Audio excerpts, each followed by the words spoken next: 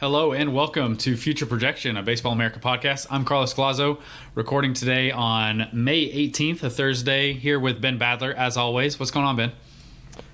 Just running around different games, calling a whole bunch of scouts, updating our draft rankings, writing 250-something reports on international prospects, and then we're updating our 30s, updating our top 100. So this is... So you got a lot of time on your hands, so we got some... Yeah. You got some extra time to talk baseball, get on the pod. Slept a few hours last night. It was good. That's awesome.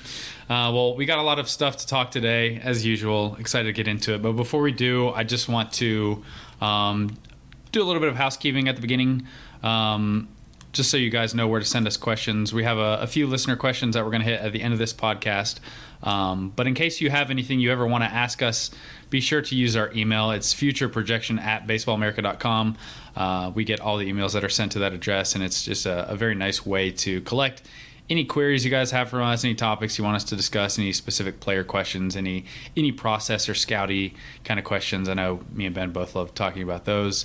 And also, if you haven't rated and reviewed the podcast and you feel so inclined, that's also very helpful for just getting this podcast in front of more people who maybe haven't listened to it yet, but are also prospect nicks like you guys might be, and like we definitely are.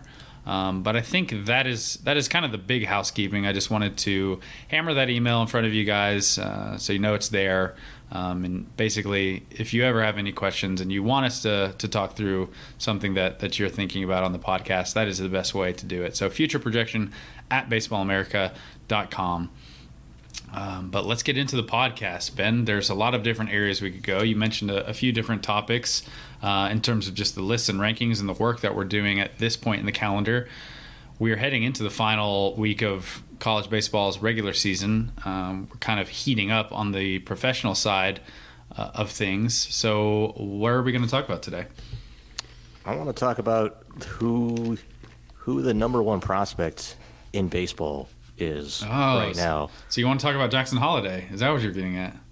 I think, for me, he should be the number one prospect in baseball right now. We're not in a year, or at least at a time right now, where we have an Adley Rutschman or a Julio Rodriguez or a Vlad Jr. and Acuna who have proven themselves in the upper levels of the minors and have, I don't want to say like no question marks. Obviously, Vlad Jr. was the defense and all that, but the, potential 80 offensive player, I think, is pretty loud, and especially given what he did in the upper levels at a young age. So I don't think we have one player who's like that right now, especially with Gunnar Henderson and Corbin Carroll having graduated. So I think there's, a handful of players with a good case to be number one right now. Mm-hmm.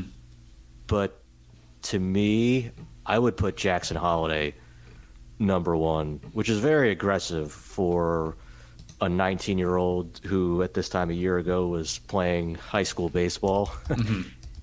But everything just keeps going up and up and up with him over the last couple of years, and it's hard to poke too many holes in his game. Like the Orioles have pushed him so fast, but like he seems like he's too advanced for high A as a 19-year-old. Yeah, his minor league production in just 51 total games is just silly. So going back to 2022 as an 18-year-old, in his debut, he spent 8 games in the Florida Complex League. He hit 409, 576, 591, was quickly moved up to low A in the Carolina League, where he hit 238, 439, 333. His overall line in 2022 over 20 games, still a small sample, 297, 489, 422, with 25 walks, 12 strikeouts. Pretty exceptional plate discipline for an 18-year-old debuting in pro ball. 2023 is even louder. He started the year in the Carolina League again. He was only there for 13 games because he hit 392, 523, 667 with 2 home runs, 6 doubles, 14 walks, 12 strikeouts. He is currently at High A Aberdeen in the South Atlantic League, where he's hitting again, still almost 400, 391, 500, 719 with 3 home runs, 4 triples, 4 doubles, and he's still walking as much as he's striking out. It's kind of silly what he's done offensively. Like you said, it's just been up and up and up. I thought you were going to have like more of a hot take here. I don't really think that Jackson Holliday, I'm curious what you think the perception of Jackson Holliday as a potential number 1 prospect in baseball is, because I don't think that's crazy at all. I mean, the other candidates, we can talk through them and maybe why you would take Jackson Holliday, but Jackson Chourio is the same age. Granted, he's a level ahead. He's in Double-A. I think there are a few more questions about his approach that I would have. And Jackson Holliday also has the advantage of being a left-handed hitting shortstop, which I think is a pretty solid advantage when we're talking about young players who are rapidly moving through the minors and are really, really toolsy and have a lot of upside, but maybe both have just the risk of, you would think that you would want to have more minor league playing data at your hands, but I really don't think it's that crazy. Who else do you think is even in this conversation? And I guess, how do you view the Jackson versus Jackson debate at 1-1 if he's like the other guy that you would consider here? Because I think I tend to agree with you. I don't think the current top 100 that we're looking at is even close to what we've had in past few years, just because we've had a lot of really good players graduate. And I just don't think that this next wave is as elite as some of the, especially at the top, as some of the players we've had in the past. Right, or they're at least not at the point in their development cycle where you can be that confident. Right, they don't. The guys who we really like a lot are tend to be below Double-A, or in Chourio's case, just gotten to Double-A and is still a teenager there. So it would be pretty historically unusual to have, a first-year player who's barely, 50 games into his career, still an A-ball, be the number 1 prospect in baseball. But in his case, I think it's merited. It's such a beautiful swing. It's a quick, short turn to the ball. The barrel's in the hitting zone early. He stays through the ball really well, uses the whole field, makes a ton of contact. There is power in there, 5 home runs through 31 games this year, and he, still looks like a baby. I think there's more power coming. You can see the bat speed and just his ability to consistently barrel the ball and elevate the ball is going to enable him to maximize the power that he does have. And then you pointed out the approach and the swing decisions. I think he definitely has the edge there over Jackson Chourio. I don't think Jackson Chourio is some free swinger, but it is definitely an area of his game where he has to tighten that up. Some. I mean, Chourio has more power, I would say, right now. And even with that, like, Jackson is hitting the ball just as hard. Yeah, again, like, he's not some slap hitter, but seeing the places where Chourio is hitting baseballs to center field off the batter's eye or opposite field home runs, the way he's able to drive the ball to right center from such a wiry frame still, and he's also been pushed even more aggressively than Holliday. So I think if he, most 19-year-olds are in low A. If you put Jackson Chourio in low A, like, his walk and strikeout numbers would look better. But I would still say Holliday has a more advanced eye and grasp of the strike zone than Chourio does. Yeah, and we'd gotten some feedback just looking over scout notes that some people had pointed out some questions about, like, Chourio needing to learn how to use the outer third of the plate a little bit more efficiently. I think if you look at their batted ball profiles, like, both of them are using the entire field pretty solidly, but everyone really raves about Jackson's ability to use the opposite field. I think that's impressive. Jackson? Come on. Holliday, sorry. But I just don't see the hole in Holliday's game at all in any capacity. I'm curious, outside of the fact that, like, he just hasn't played in the upper levels of the minors yet, I don't know what the question mark is, because we heard really good things about his defensive work pre-draft. I've continued to hear good things about his defensive ability, just both in terms of athleticism and tools with the arm strength and the foot speed. He's running plus times. He's getting great reviews about his instincts, just in the field offensively. He just seems like an exceptionally well-rounded player who is hitting, has great hitting traits, has great bat speed, has power now, has more projection physically to grow into more strength and add more power in the future. I mean, the fact that he's walking at the rate that he's walking at throughout his minor league career and striking out at the rate and just producing, I don't know what the question mark is or what the hole in his game that he needs to improve on. He just basically needs to keep doing what he's doing, and he's got a very solid case as the number one prospect in baseball. There's not another player who is a lock to play shortstop that is this well-rounded and the tools are this exciting in my mind. I mean, I don't know who else it would be. I think there are players who maybe have louder raw tools than Holliday. Yeah, but certainly like has... Ellie De La Cruz, you have louder tools. You also have massive question marks there with swing and miss and approach. Yeah, like you said with Holliday, I think it's just like a matter of time. It doesn't seem like there's a whole lot that could go wrong with him, right? Like, I don't know. I just see, like you said, so many strengths and not a lot of weaknesses. I mean, yeah, Churrio's a better runner than Holliday, but Holliday's a plus runner, and they both play premium positions. But defensively, I would take Jackson Holliday being able to play shortstop over Churrio in center field. I think that has what do you think in the value of shortstop versus center field? Because we talk about them both as premium positions, but I think there's quite a bit of a gap between like an equivalent offensive profile who can play short versus one who plays center. I think they're both premium positions. Yeah, I would give an edge to the player who can play shortstop. And then, Holliday certainly has a better arm than Churrio does too, which, is not a huge factor, but another edge just tools wise that he has over Churrio. But yeah, I think that's an edge. And then, really just the ability to get on base. I think Churrio has a ton of power, and I think he could be like the Brewers' version of Ronald Acuna Jr. potentially. But I think Holliday's potential for getting on base, his on base upside is going to be higher than Churrio's. Yeah. No, I think it's an interesting conversation. Is there anyone outside of the two Jacksons we're talking about who you would entertain as top prospect in baseball? If we're even going to talk about some guys who maybe would be graduated by the time we get to like a midseason update.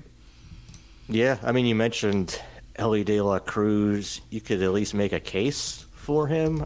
I wouldn't have him that high, but yeah, I think me and you are both a little bit lower than the rest of the staff on Ellie in general. It's just not profiles that we feel very comfortable with. At the same time, it's 80 raw power, 80 runner, 80 arm. Like, he has absolutely bonkers tools, athleticism, size. He's just absolute like mutant physicality and tools. It's just a matter of approach with him, which has been better in certainly a smaller sample this year, just in terms of looking at the walks. But again, the strikeouts are still up. We're having the conversation of who should be the number one prospect in baseball, not whether Ellie De La Cruz merits being a top 10 or top 15, if you want to extend it out even more, prospect in the game. So certainly as far as the tools and just raw upside, you can make a case for him. I think James Wood is another player where you can make a case for him. I was glad that you mentioned him, because I think him and Jackson Holliday were my two guys that I was probably most excited about them potentially being number one at the start of the 2024 season, like as we entered 2023. So I'm glad that he's in the you look at the power, the other tools that James Wood has to go with the performance. He's hitting in Wilmington, which is just death for hitters, except for James Wood, who's, still blasting the ball out of that park too. So I think you can make a case for him. Obviously, Jordan Walker is still prospect eligible, so you have a little bit more upper level track record there. Yuri Perez has got the call up, but he's still prospect eligible. I think he has a case even as a pitcher, just given his upside as a potential number one starter, his proximity right now, and then again the lack of like a surefire otherwise number one prospect in baseball right now. So I think those guys have cases. I think Marcelo Meyer is somebody who potentially could get to that level based on the way he, proceeds the rest of the season. But I wouldn't put him there quite yet. So there's a whole bunch of guys who are at least in the conversation for it. But for me, if we were redoing the top 100 today, and we are going to redo it at the beginning of June for our update, my vote would be for Holliday. Yeah, I mean, I think I would be right there with you. I think that, too, we talk about how good of a pure hitter and how good of the approach is with Holliday. I think the power could easily become underrated with him because he does everything else so well, and he doesn't look like the sort of slugger that Elly De La Cruz or James Wood are. But the data that I'm looking at, he's hitting the ball on average harder than James Wood, harder than Jackson Chourio, harder than Elly De La Cruz. He's a couple years younger than Elly De La Cruz and James Wood, and he's not nearly as physical as those two yet. And again, I still think he's going to be significantly bigger and stronger in a couple years. I'm curious what his power upside is going to be, or if he's just that sort of player who just constantly finds the barrel, and so he's going to have a high average exit velocity, and even the top end is comparable to these guys, which seems crazy for a 19-year-old who's just starting his pro career. I really think he's got massive upside.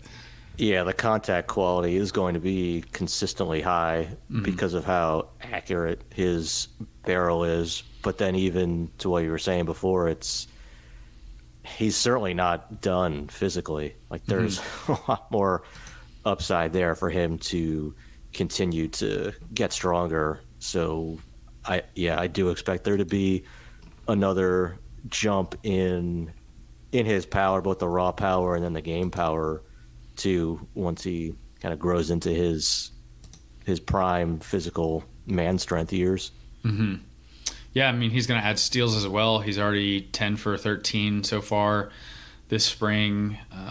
Again, I think plus runner. We'll be curious to see like how that run tool progresses as he does get more physical. I could see him maybe backing up to above average, but we've also seen it the case where players add strength and the power, or the speed, either maintains or even gets better. So I just think he's super well-rounded. Did you expect me to be on board with you on this? Because I feel like you thought this was maybe I really don't think this is too much of a hot take. I don't know. I just don't think there's like an obvious number one candidate this year, and to see a player go from playing high school baseball a year ago to being the number one prospect, and we haven't moved him there yet, but again, like I'm saying, he would be number one for me right now. To see a player go that quickly to being potentially the number one prospect in baseball is pretty unusual. Look at the Orioles' last 5 first-round picks. So this is pick 11, 1, 2, 5, 1. So it's not like they've been picking at the back of the draft class by any means, but it's Grayson Rodriguez in 2018 with the 11th overall pick. Adley Rutschman, 1-1, pretty obvious 1-1 that year. Heston Kjerstad, who we talked about in a recent episode, was pretty much seemed like a better pick than a lot of the top 15 in the 2020 class at pick number 2. And Kjerstad was a bit of a curveball pick for the Orioles at the time, looking pretty solid for them now. 2021, Colton Cowser at number 5, and then 2022, Jackson Holliday in a class where there were a few potential options at the top. It's pretty good for them. I mean, all of those seem like hits to me. Yeah, and that's obviously not even getting into Gunnar Henderson or some of the other guys they took in just their first rounds. The next round. So tanking works. I mean, you still have to obviously pick the right guys, but if you have the ability to draft Adley Rushman when nobody else can, or you have the ability to draft Jackson Holliday when nobody else can, that's going to be a big boost for your organization. Absolutely. And I think even still giving them credit for hitting on the guys, because it's not like Jackson Holliday at the time was this consensus 1-1 player. I mean, he joined a group of like 3 or 4 that were in the top, but we had Drew Jones as the pretty much consensus 1-1 talent in the class the whole time. And I know there are other teams that probably would have taken Drew 1-1 if they were picking there. So, I mean, you still have to give them credit for IDing the guy, and they've obviously done a really good job with their hitting development for a number of players. So it's got to be pretty exciting to be an Orioles fan right now, and they probably deserve it after I don't know how many years it was, but a few years of being pretty poor. Yeah, no, I think they've done a great job of identifying the right players to draft, not just in the first round, but again, like going back to Gunnar Henderson or some of the other players they've taken after the first round. They've done a good job of scouting and developing players too. But when people say, "Oh, like this," I'm sick of my team tanking for years, or other teams' fans too will complain about other teams tanking and racking up all these high picks and not putting out a competitive team at the major league level for a few years. But I don't know, like you said, if you're an Orioles fan right now, you have to be feeling really excited about the next 5 to 10 years of what should be coming ahead for the Orioles. Like, absolutely. I mean, obviously it sucks to watch a losing team for a few years, but it's a plan that is working right now. Yeah, and it's worked for a number of teams. Like you said, tanking works.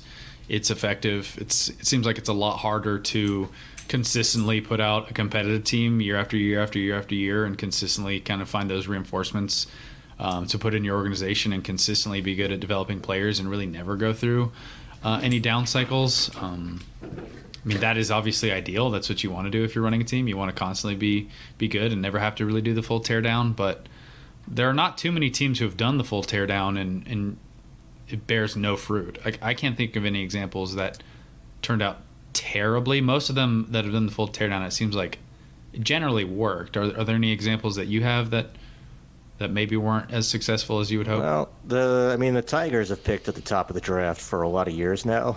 This is true. And I don't think that one has gone super well for them. They haven't had a winning record in, I think it's like 7 or 8 years. I'll pull up their BREF, but I also just pulled up their recent first round picks, and it, maybe unsurprisingly, is not as exciting as the Orioles. So they were a first place team in 2014. This is the Tigers. They finished first in the American League Central, and then in the next 9 years, they have one winning record. 2016, they were 518 or 534, excuse me. But yeah, since 2017, they've been under 500. That includes 3 fifth place finishes, 2 third place finishes, a 4th, and a 2nd.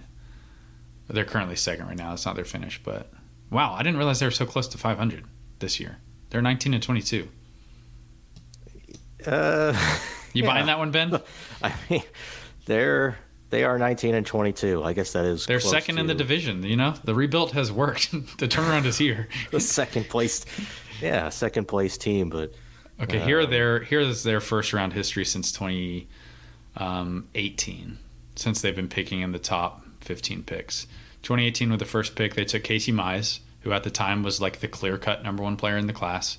2019 at pick number 5, they took Riley Green, who again, Riley was in that top 6 group of players. I think pretty consensus pick there. 2020, they took Spencer Torkelson. That was their 1-1 number 1 clear-cut player to pick in 2020. 2021, they picked Jackson Jobe at number 3. I think this is maybe the one where kind of expected Marcelo Meyer because he was available there on the board, went number 4 to the Red Sox, and they were consistently tied with Job and Meyer, but my impression was they were going to take Meyer if he was on the board. That didn't happen. 2022, they took Jace Young, picking number 12.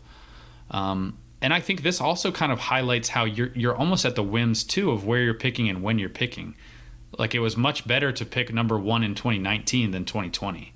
You'd much rather have had Adley Rutschman in the 1-1 spot than Spencer Torkelson in the 1-1 spot. I mean, we never talked about Spencer Torkelson the same way that we talked about Adley. And it's just fortunate for the Orioles that they wound up picking 1-1 that year. Same way as the Nationals when they got Harper and Strasburg back-to-back years. You happen to be lucky that you had generational talents when you're picking that. So I think luck is involved. But, I mean, how many of these picks do you think you would take back if you're the Tigers in hindsight? I don't think you can really take back too many. In hindsight, I guess you can, but at the time, they all made sense. Yeah, well, Jackson Jobe was one where I think I would definitely have done that one differently. I mean, I don't think that surprises you that I would not take the high school right-handed pitcher number 3 overall in the draft. As much as I liked Jackson Jobe, it's just a matter of opportunity cost, and for sure trade-off would have been, like you said, Marcelo Meyer. Yeah, even the specific order of those players was weird in 2021. I'm going to pull up that class now. And in 2021 also was a year where we just had we had like a cluster of 5 or 6 players maybe that you could kind of put in this top tier. Henry Davis was kind of a surprising 1-1 pick. Jack Leiter went 2. And even with Jobe going 3 that year, I thought that Jackson Jobe had the highest upside of any pitcher in that class. And I remember talking to a number of cross-checkers who thought the same thing. Like, his pure stuff was insane. There was a lot of like projection moving forward. I don't think Leiter and Kumar Rocker had the same pure upside. But obviously there's a ton of risk for the high school right-handed pitcher demographic. And when you're picking 3, I mean, maybe you just don't want to take on that much risk. I'm not opposed to taking it on, but I mean, Marcelo Meyer at 4, Colton Cowser at 5, Jordan Lawler at 6. Those all feel a little safer, and certainly in hindsight, you'd probably rather have those guys. But I don't know. I don't think you can critique the Tigers' selections too much in the first round. Yeah, I mean, when they had the 1-1 overall picks, like you said, Casey Mize, Spencer Torkelson, I think those were the consensus 1-1 guys from start to finish. But there wasn't much of a finish with the 2020 season when they drafted Torkelson, obviously. But like you said, sometimes the timing works out where the consensus number 1 player when you have the number 1 pick is Bryce Harper. Yep. And sometimes it's Spencer Torkelson, who, I don't know, I'm not writing him off yet, but certainly has not elevated himself to the level of Adley Rutschman. But again, like you said, the Orioles also have identified the right players, even both at the top of the draft and then beyond too. Whether it's Grayson Rodriguez in a little bit more toward the middle of the first round, or Gunnar Henderson, or Westbrook, Joey Ortiz Morgan in the 4th round in 2019. It's a good pick. Yeah, and to do it all with very little to show for their international signings until they started changing things over, and now they've got Samuel Basayo, catcher in Loe, who's looking really, really good right now. So, do you know what even looks better about the Orioles pick of Jackson Holliday last year? What makes this pick look even better is if you go back to 2022 and you look at the first 6 picks. Jackson Holliday 1-1 to the Orioles. Drew Jones, 1-2 to the D-backs. Kumar Rocker, 1-3 to the Rangers. Tamar Johnson, 1-4 to the Pirates. Elijah Green, 1-5 to the Nationals. And Jacob Berry, 1-6 to the Marlins. We've talked about a few of these players, but you could make a reasonable case that the only player that's been successful or is succeeding or looking solid so far is Holliday. We can get into a number of these players, but the first one is Kumar Rocker. I feel like we should talk about, because that was a shocking pick at the time, and the Rangers clearly went for a high upside, high risk, high reward type of draft. And I think in some ways you kind of have to when you only have 2 picks in the first 4 rounds. But Kumar Rocker, obviously, since the last time we podcasted, the news came out that he's going to have Tommy John surgery. He was actually pitching pretty well prior to that. But I'd say this is maybe the least surprising Tommy John surgery announcement we've seen, when we pretty much expect a lot of pitchers to have that. Like, it's not a surprise, I'd say, when any pitcher has it, but the medical was the big question mark with Kamara, and now he's going to be sidelined for a while. Yeah, it's too bad because, like you said, he was striking out a ton of hitters in high A as a 23-year-old. Obviously, you understand why he's a little bit older for that level, just given his career trajectory to this point. But yeah, I mean, it's too bad. He's going to come back probably late maybe next year, pitch a partial season, and then still be on an innings limit, I'm sure, in 2025 when he's 25 years old at that point. Yeah. So, he's not like done for by any means, but again, just all the trade-offs that there are with a top 3 overall pick. And when he was drafted, like you said, that was very surprising to see him go 3rd overall. And I remember like gasping when I heard that that's who they were taking, number 3. I was like, wait, what? It was probably the most surprising pick I've seen in the top 10 since I've like been covering the draft. And I think part of it is just because there was so much drama and so much that was happening with Kamara's situation in general, in addition to just the pick being a little bit surprising. Like, there was just a lot of history there. There was a lot of criticism for the Mets for not signing him. There was a lot of weird back and forth between like agents and what was happening with the medical. There was a lot of commentary on Rocker. He was one of the more famous college players really in the last few years. Like, I think you can make a case he's one of the most famous college players we've had in like at least 5 years. Like him, Adley, Dylan Cruz. Those are all the guys I think of when I'm thinking of like famous college players recently. Yeah, I think he's way more famous than even Adley was. Yeah. I mean, he just was on this. I mean, he was a massive star in college baseball for good reason. And then all this stuff happened in 2021. Comes back, looks pretty good in the Frontier League. There's a lot of uncertainties with the medical and what teams are going to do with that. And then he goes 3rd overall when I think there were pretty good players on the board still. And you're just like, man, this is the Rangers really making a bold pick, going for this upside, like taking a pitcher who you'd think if he's healthy, like you push him quickly, and all of a sudden the timeline is just halted for him. Yeah, and they did it not just because they wanted to draft Rocker there. They wanted to be able to save money, right? So they could also sign Brock Porter with a later round pick who was a first round talent. So that's why they did it. So it was a $5.2 million bonus with a 3rd pick for Rocker, and then they signed Brock Porter in the 4th round for $3.7 million, which easily is the highest in that round. Yeah, but I just, like I said at the time, it didn't make a lot of sense to me to do that, to take 2 pretty risky pitchers for that. I mean, basing all of, there was a medical issue at the time with Rocker. You're watching him pitch 5 very brief indie ball outings in 2022, and then you're going to take him 3rd overall when there's just so many other super talented players on the board. And I like Rocker, but just not 3rd. Not there. Overall. So, I mean, it's obviously still super disappointing to see him get hurt, and hopefully he can come back strong. But it was a very risky pick at the time. And, curious what Mets fans think right now, because there was it's sad that Mets fans are going to be like happy about this, because I mean it makes sense, and it's never good to be happy when a player gets injured, obviously, but even I said at the time when teams make these decisions to select a player with that sort of draft capital and then don't sign them because of medical questions, like the teams have a pretty good track record of making the right decision in those instances.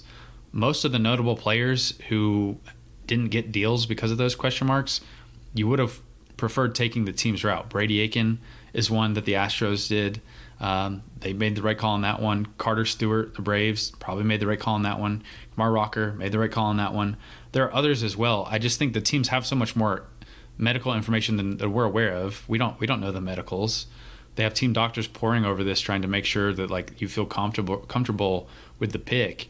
And in Rocker's case with the Mets, not before you make the pick. It's only after. So it's not like the Mets went into it with some malice. Exactly. Like you clearly liked the player. You're taking him with their first overall pick. You're planning to give him this huge bonus. And then if after all this, like this is the guy you identified, this is the guy you wanted in the first round, it has to be a very concerning piece of information that comes up when you do get the medical information for you to be like, okay, no, we'll rather just take a comp pick next year and try our luck with another class with another player.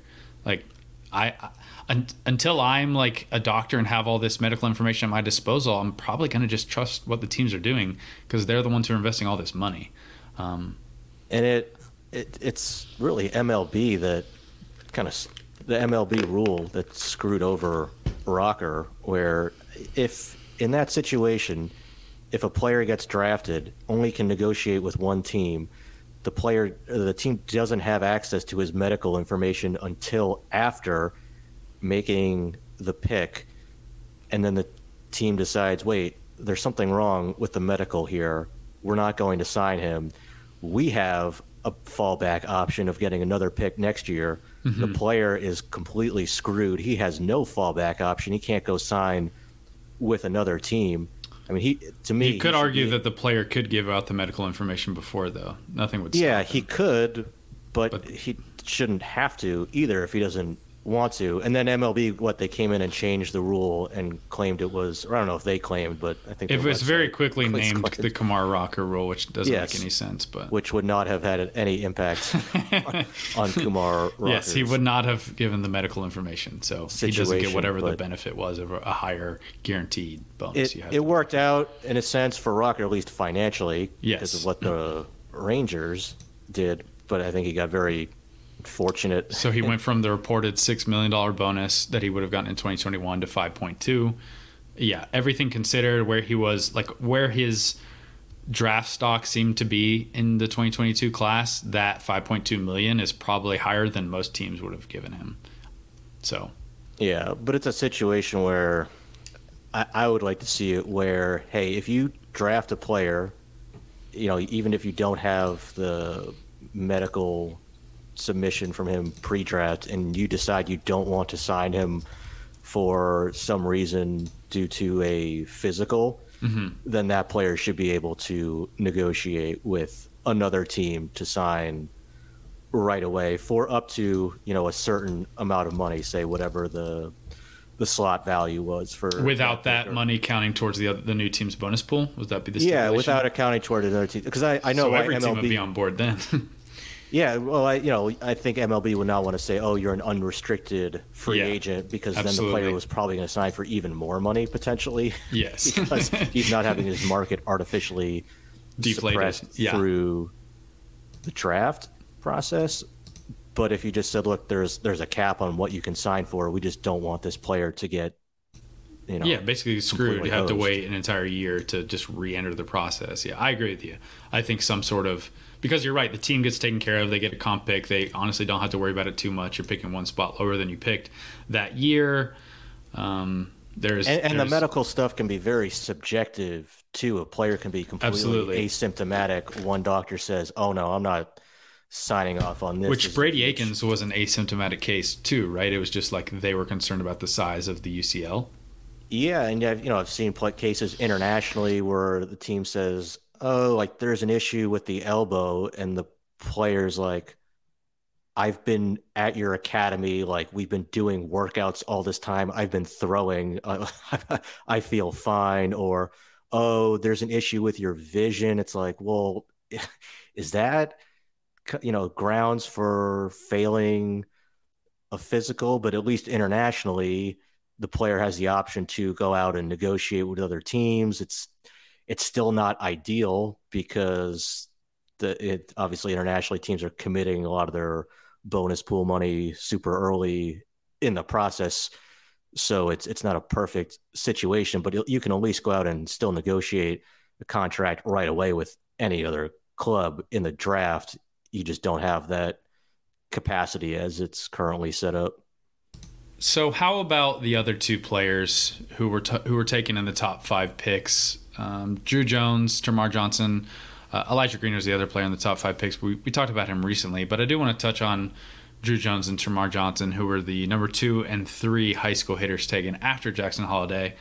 They have not had quite the loud start to their pro careers that Holliday has. Drew is currently, I think he's on the IL with a minor injury and is not playing, but he didn't hit very great while he was healthy. Tamar Johnson also not hitting great overall, just in terms of results. Do you have any takeaways on how these players are performing so far, or any concerns with what they've been doing so far? Well, yeah, and then Jacob Berry, who went 6 overall, who we touched on at the end of last week's episode, too, very surprisingly not hitting. Like I said, I had concerns about him, the overall impact down the road as a likely first baseman, but expected him to have no problem in A-ball, which has not been the case at all. Yeah, I mean, especially with him, it's a college player that had a track record of hitting in multiple power conferences, had a track record of showing good zone control, had a track record of showing power. And so far in pro ball, it's not hitting for average. The strikeout to walk rate is terrible. He's not even really hitting the ball that hard. And when you are a very limited defensive profile and you're a college player, especially, that's extremely concerning. I would say more concerning for Barry than either Tamar or Drew, because I think with both those players, like maybe with high schoolers, you give them a little bit more leeway, but you would think that Barry is further along in his development as a player and should be kind of hitting the ground running in the lower levels in the minors, and that's just not the case. And it's a bigger sample size with him too, where Drew had the shoulder injury last year, so he's coming back from that, and then he gets hurt again. So it's been a really small sample size for him. Tamar was hurt at the beginning of the spring too, so it's only been 16 games for him. Now the strikeouts are definitely higher than I would have expected or anticipated for him. That wasn't really an issue for him last year when he was in Bradenton at the end of the summer. So I do think in both cases we're talking about pretty small samples, certainly compared to Elijah Green, where it's a bigger sample, a much more alarming strikeout rate, and then you have the history and track record of swing and miss concerns to go with it as well. Now, obviously, he has outstanding size, athleticism, other tools where if he can get the strikeout rate to a manageable level, you have a potentially very good player, but it's certainly not there right now. And even if it comes down some, it's still pretty high. So I think it's small sample size territory still with both Tamar and Drew. Yeah, for both of them, let me just give you their lines really quickly. So Drew Jones, as a 19-year-old in the California League Low A, 10 games, 175, 283, 200, 14 strikeouts, 6 walks. Tamar Johnson as a 19-year-old in Bradenton, also low A, 16 games, 255, 369, 309, 25 strikeouts, 9 walks for those two. Yeah, so I and with Drew Jones, obviously you have tremendous defense in center field. We've seen that again this year in pro ball, one of the best defensive center fielders in the minor leagues. But I do have more, I think I've just consistently had more concern about his pure hitting ability relative to maybe the rest of the industry. So, look, I think Drew was rated one of the best pure hitters in the class, right, from the industry last year. I think he was second behind Tamar Johnson in our polling of front office officials. I'll pull that up just to confirm that, but I'm pretty sure he was second in that. Yeah, I mean, and Tamar was probably first, I would think. Yeah, Tamar was definitely first in that category. Yeah. With Tamar, I get it because and he doesn't do as many dynamic things on the defensive side that Drew Jones can. But with Termarr, like, yeah, I see the swing, the bat speed, the approach, the ability to use the opposite field and square up different types of pitches in different parts of the strike zone.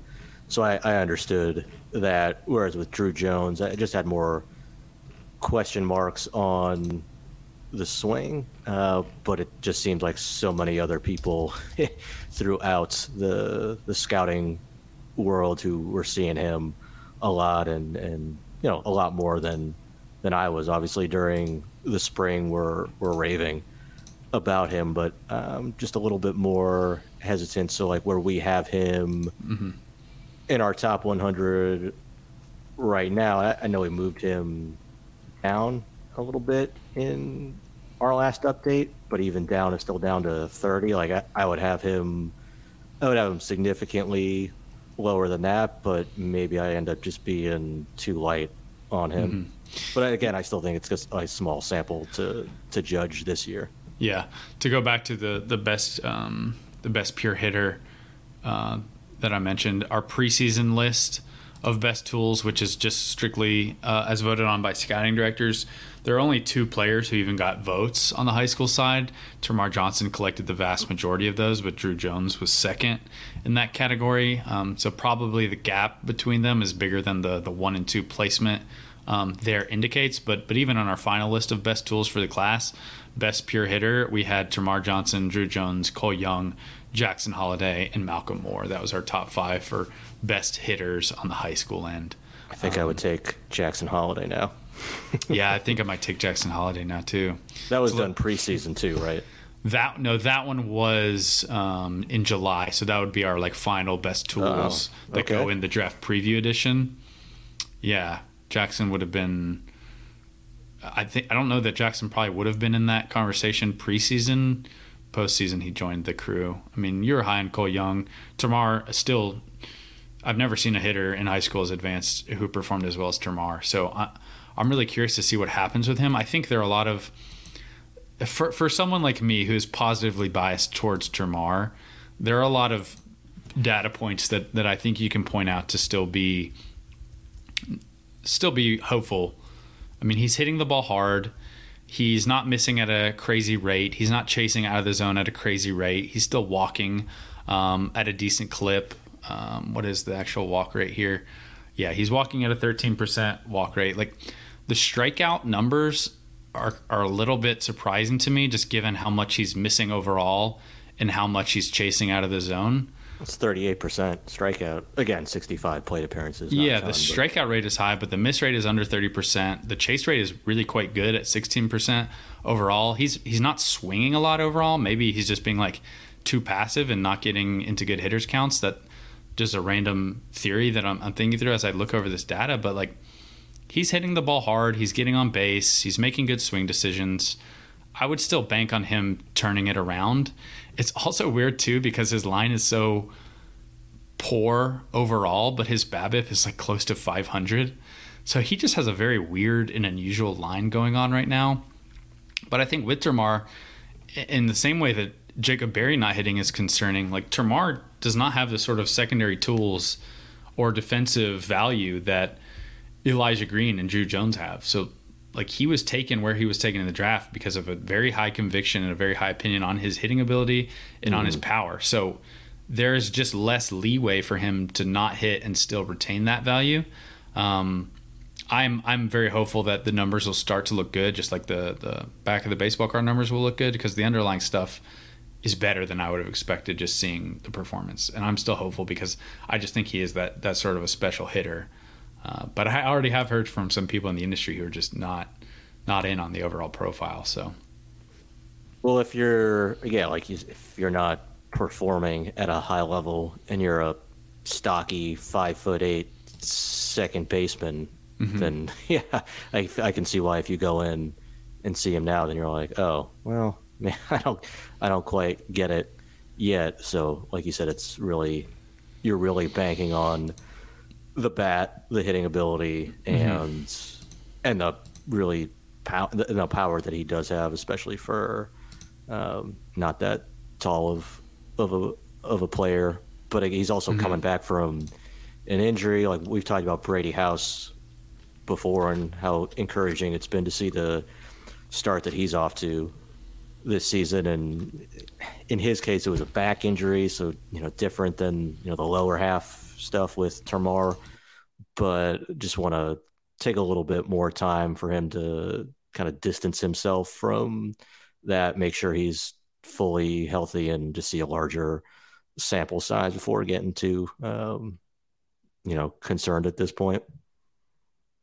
Absolutely. And hey, even the last 7 games, I'm just picking out samples to make Termar look good. He's hitting 345, 406, 414. So you can manipulate these numbers in a lot of ways with these tiny samples and make it look a bit different. I'm still optimistic on Termar. It's not a small sample if it confirms. Exactly. We've talked about this before many times.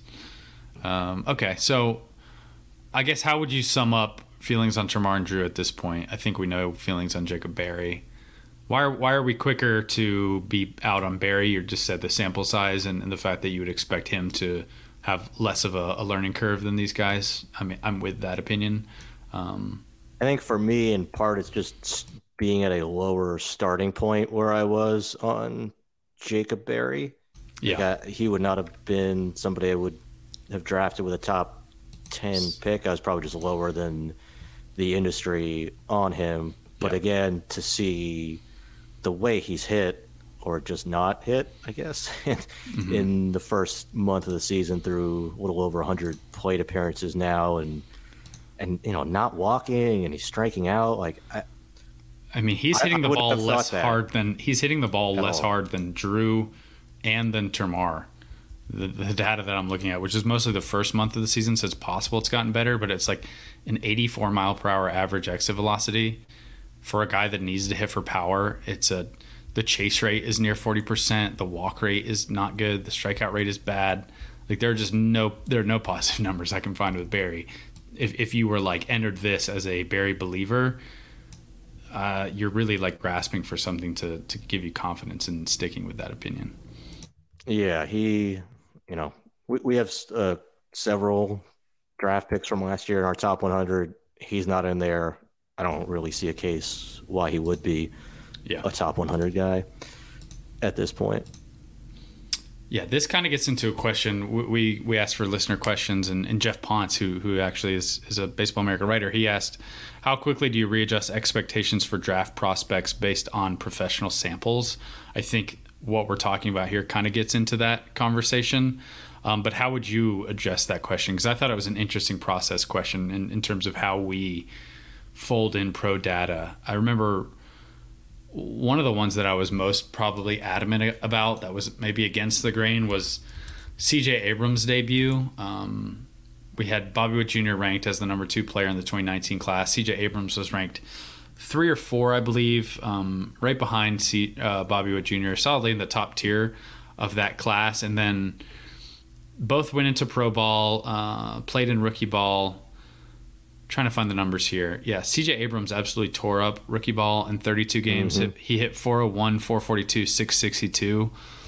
And I remember there was a lot of talk about flipping CJ Abrams and Bobby Witt Jr. And like we actually did have them flipped, and I was really adamant against that because I was just a firm believer in Bobby Witt Jr. at the time. I thought that CJ Abrams had the exact skill set where he could kind of abuse rookie ball with his speed, with his like contact ability, the BABIP that he probably was running at that point. And so I was like not moved by that 32 game sample in the same way that maybe some other people were. And I was sticking to the pre-draft priors. I think now I've become more reactive, hopefully in a beneficial way in reevaluating my priors with the draft prospects based on more pro information. But I like to use as much underlying info as I can. Like, are you hitting the ball hard? Are you making good swing decisions? Are you making contact?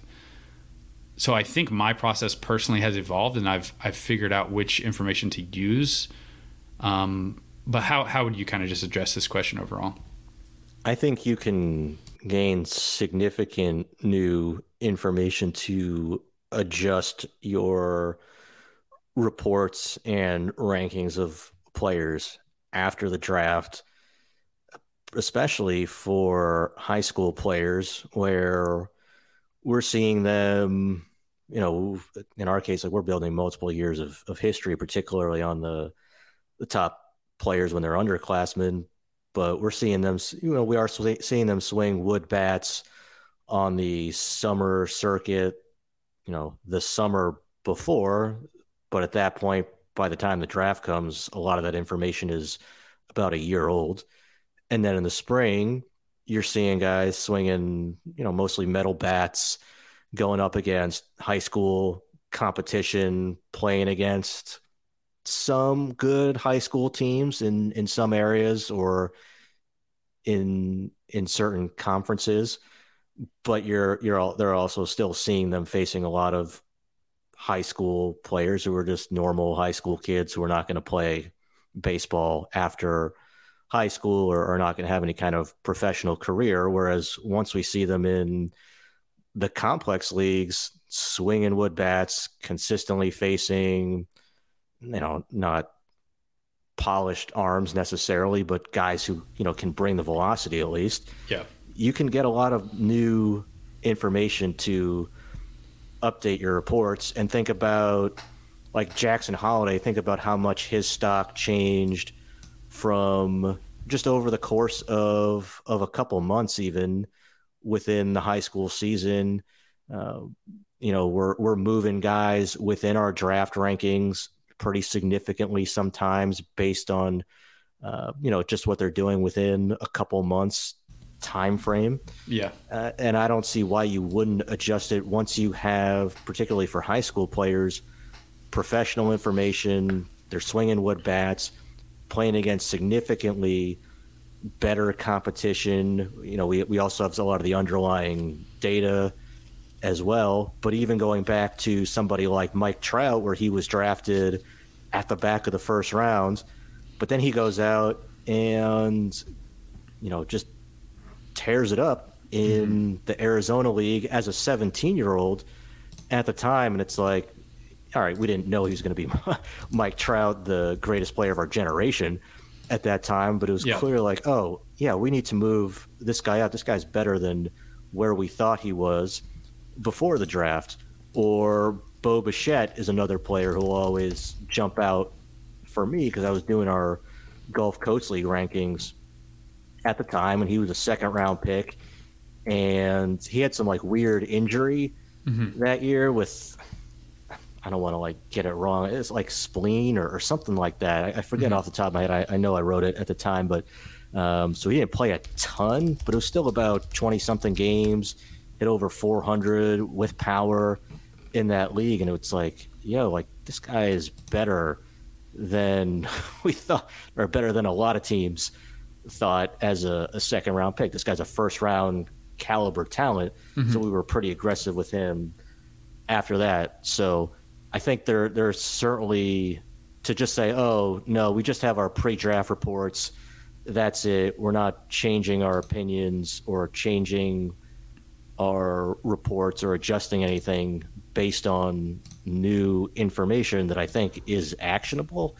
I think it's a mistake to just lean entirely on the pre-draft reports. Absolutely. I think that's something that I've learned over the years. I think initially I was more of a slave to the pre-draft rankings because you spend an entire year on these players and you kind of consistently are getting the feedback that led you to those rankings at the end of the process. And so once you've done that for a whole year, you kind of feel like, okay, like I've spent a whole year making these rankings. Like there's a reason we rank them this way. Like I'm not going to overreact too quickly in pro ball. There's a reason we had them here. And so like initially, I think I probably discounted too much the new information that you could get and what was valuable and just being willing to say, okay, we had them ranked here for this reason. Now they're showing something different. I think another recent example that's maybe a good one to illustrate this concept is Spencer Jones. I mean, he was a back of the first round pick in 2022 by the Yankees, a bit of a polarizing profile. He didn't have a really lengthy track record of hitting at a high level in college. The 2022 season was his kind of massive platform year. The big question with him was overall contact, swing and miss. Then he has a really strong debut in pro ball where the contact numbers and the strikeout rate looked pretty good. And I think that when you you combine that knowledge and that performance with the athlete that he is, the upside that he offers, you move him up in your own like kind of personal rankings where you think of players and adjust to it better. So I think pretty quickly would be the answer to Jeff's initial question of like how quickly you readjust expectations.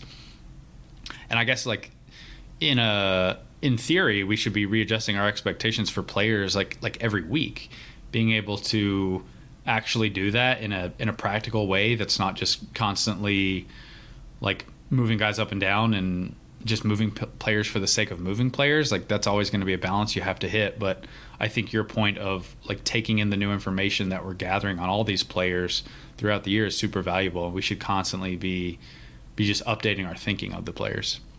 Yeah, and then you see, so going back to maybe the hitters, like especially the high school hitters in the complex leagues, I can think of so many examples too where you have a high draft pick goes out into the complex league, and immediately people are like, "Ooh, this is like they took him where?" Yeah. And usually for me the biggest concern is just a lot of swing and miss at that level. So if you have Keone Cavaco, would that be one? Yes, that would be Twins first round pick from 2019 out of high school. But at the same time, look, if you have a big high school prospect who goes out and maybe just the overall surface level slash line is not great, but he's not out there swinging and missing a ton, that's not as much of a concern for me. And it gets a little tricky, especially at the end of the year, because some of the guys are just run down, right? Especially the high school guys too, just because they're younger, but like the college guys have really been going at it since January. And if you're seeing them in August, they might just be gassed in some cases by the end of the year. Like I think that was the case with Alec Boehm after the Phillies drafted him, because he I think he went out to the New York Penn League after being a top 5 or 6 overall pick. I think it was the 3rd overall pick in the draft, and then went out to the Penn League and really struggled his first season. But like I think he was just run down there. So there's different contextual things like that can make a difference, but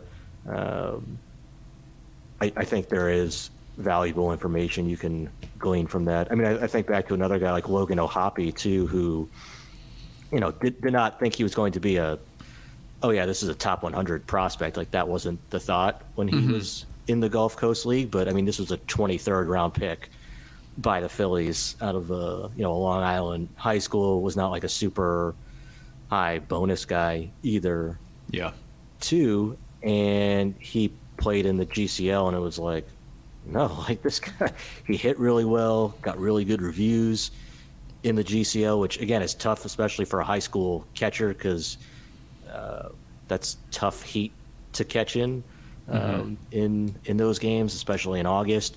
But he was somebody where it's like, oh no, we clearly have a lot more information. I mean, I don't know how many plate appearances he had in high school, but he got over 100 plate appearances in the GCL. Like that's got to outweigh, I mean, maybe some of the raw tools you can gauge just watching him, but he also wasn't a super heavily scouted player coming out of high school. Now people are seeing him play, pretty consistently over the course of a month or two in the GCL. We're getting probably more plate appearances in the GCL than he had in high school, in terms of both the stats and being able to watch him play against professional competition that he's obviously not facing in high school. So I think there's a lot of information that you can use to be nimble in appropriately adjusting the prior reports that you had on a player. Yeah. Logan O'Hoppe's actually been really good at the major league level so far this year as well. 16 games, 283, 339, 547, 137 ops plus, 4 homers. Pretty good. Yeah, it's the surgery is going to be. Unfortunately, we're going to have to rank him again in our top 100. It's always tough when those guys are just hanging around for those reasons. Yeah, but yeah, him, like Garrett Mitchell. It's like we want you to. We like you. We just want you to graduate, please. Yeah, and really just be healthy for those guys. Yeah. Do we know who the record holder is for most prospect handbook appearances because they just wouldn't graduate? Because I feel like Royce Lewis is kind of creeping up those rankings as well. Yeah, I feel like I've looked this up so many times, whether it's maybe we should have a leaderboard published somewhere for this. Yeah, whether it's like Jorge Alfaro or Dylan Betances or maybe even like Yorman Rodriguez or somebody. I wonder who the current active leader is, because I would have to guess Lewis at this point, but I'm sure there's someone I'm not thinking of that's been ranked more in a handbook. Yeah, there's probably some like randomish international player who was a big deal at 16 who's just hanging around. As like a number 27 prospect in some bad organization. System. Yeah. Well, I'll try and find the answer to that. Maybe Matt Eddy will know off the top of his head. I'll ask him and report back on the next podcast.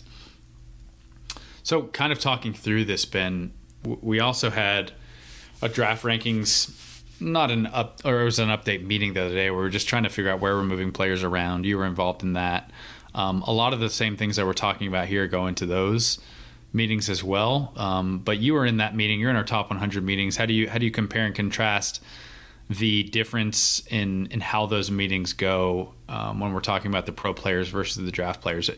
Is there any noticeable process difference for you there? What are your thoughts on that as someone who's involved in both? And as for myself, like I'm sure there are things I could take away to improve that process on the draft side. I mean, we just have to, obviously, when we do a top 100 versus expanding to a top 500, there's so many more players we're covering, and then it's not the same playing fields for pro guys because you are comparing guys who are in, we have Ethan Salas in our top 100, for example, and then we have AAA, AA guys too. Mm-hmm. So there are different levels, but it feels a lot different when you're evaluating high school players, college players, trying to stack them up, and then going off of spring reports where, yeah, for the college players, we have all their stats and all their data pretty readily and video pretty readily accessible, whereas the high school players, you really have to dig in more with scout calls and conversations to try to line people up to get that new and updated information. So so we have Jackson Holliday, for example, in the right place, or other guys who are either moving up or down the board. That's a little bit easier to navigate, I think, with the pro guys than on the draft side. Yeah, I think the point about the reporting being more important, just because the access to information is so much harder on the high school guys. Like, you don't have just leaderboards and data sets for the high school players. Like, sometimes you'll have high school stats and maybe those have been entered accurately. And even when they have been entered accurately, I don't think they have nearly the weight that stats for professional players have, just because you have this baseline of competition, this baseline of talent. Like, you could maybe pull up 2 players' stats at the high school level and you're going to get video game numbers for a lot of these high school players, but even comparing like upper Midwest competition in numbers from some of the better hitters in the country to someone who's playing in Southern California, where you're really facing a lot of pitchers who are going to go on and pitch in college at the next level. And the competition, like the baseline of competition, is just so much higher if you're making decisions. Or the fields too. Like some of them have literally no fence. Some of them it's like 315 to center field, and it's like, oh yeah, this guy's, can't believe how many home runs this guy's hit this year. Oh yeah, his park is this little field. I've already heard from several players this spring who have pretty silly home run totals, and like certain players in the industry will be trying to kind of hype those up, and Scott's like, yeah, those really don't mean anything. This is like a little t-ball field they play at, like everyone's hitting home runs. So you can't really dig into the high school stats at any meaningful level. I don't really think. It's more about what the scouts are seeing, how the tools look, how the player looks. I mean, this is why the scouts are important, and I hope that the draft list is driven entirely from scout feedback. I think the biggest translation we have to make on our side versus the scout side is we're trying to line these players up based on talent, and I know for a lot of the high school players, if you get to a certain range where they're not signable, like the scouts are not going to put them on their board where we're going to have them on our board, because the signability is a factor for those teams.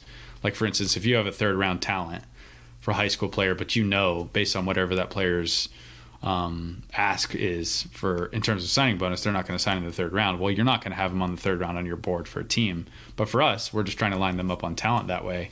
It's perfectly fine to have a high school player in the third round, even if we know he's more than likely going to go to college.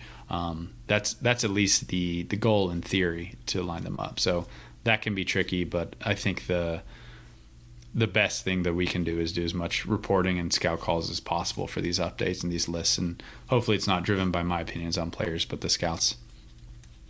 Yeah, and then at the same time, just trying to use our own collective judgment in trying to line up different players, or so many different players from different parts of the country, college, high school, junior college guys too. So that can be, because, we'll say, oh, this guy belongs in the back of the first round. Well, there's not going to be 40 or 50 guys who can go in the first round. So not everybody can fit there. Or, the same thing about, oh, he fits in the, second to third round range, something like that. So there's going to be more players than there are picks in those rounds. Yeah, and kind of trying to play that cross-checker role where you have good information from a lot of players in different areas of the country and trying to line them up, whereas the area guys are kind of lining up their specific areas and maybe don't have they haven't seen all these players around the country. Like, trying to line them up from different demographics and different sources is always a challenge, but it's always a fun challenge to do.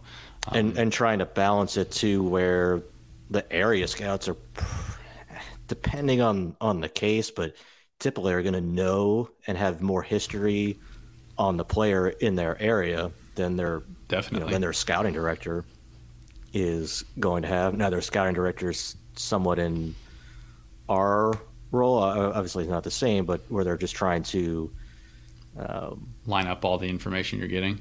Yeah, kind of synthesize all of the information that they're getting, where they've seen certain guys once, a handful of times, maybe even 0 times in some cases, for picks as high as the second round in some instances even.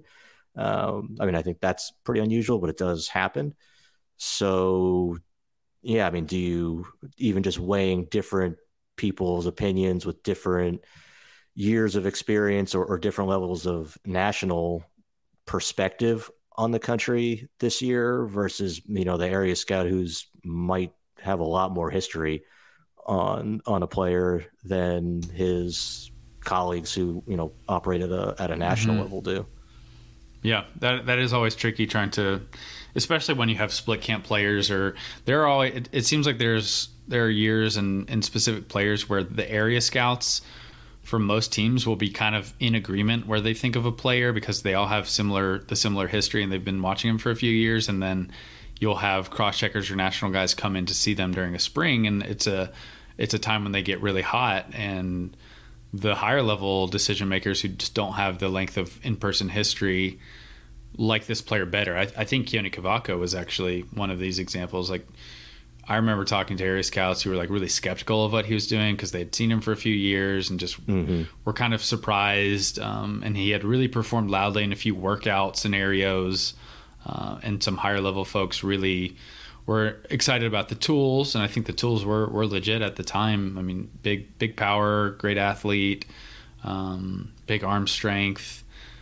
And you have split camps between different,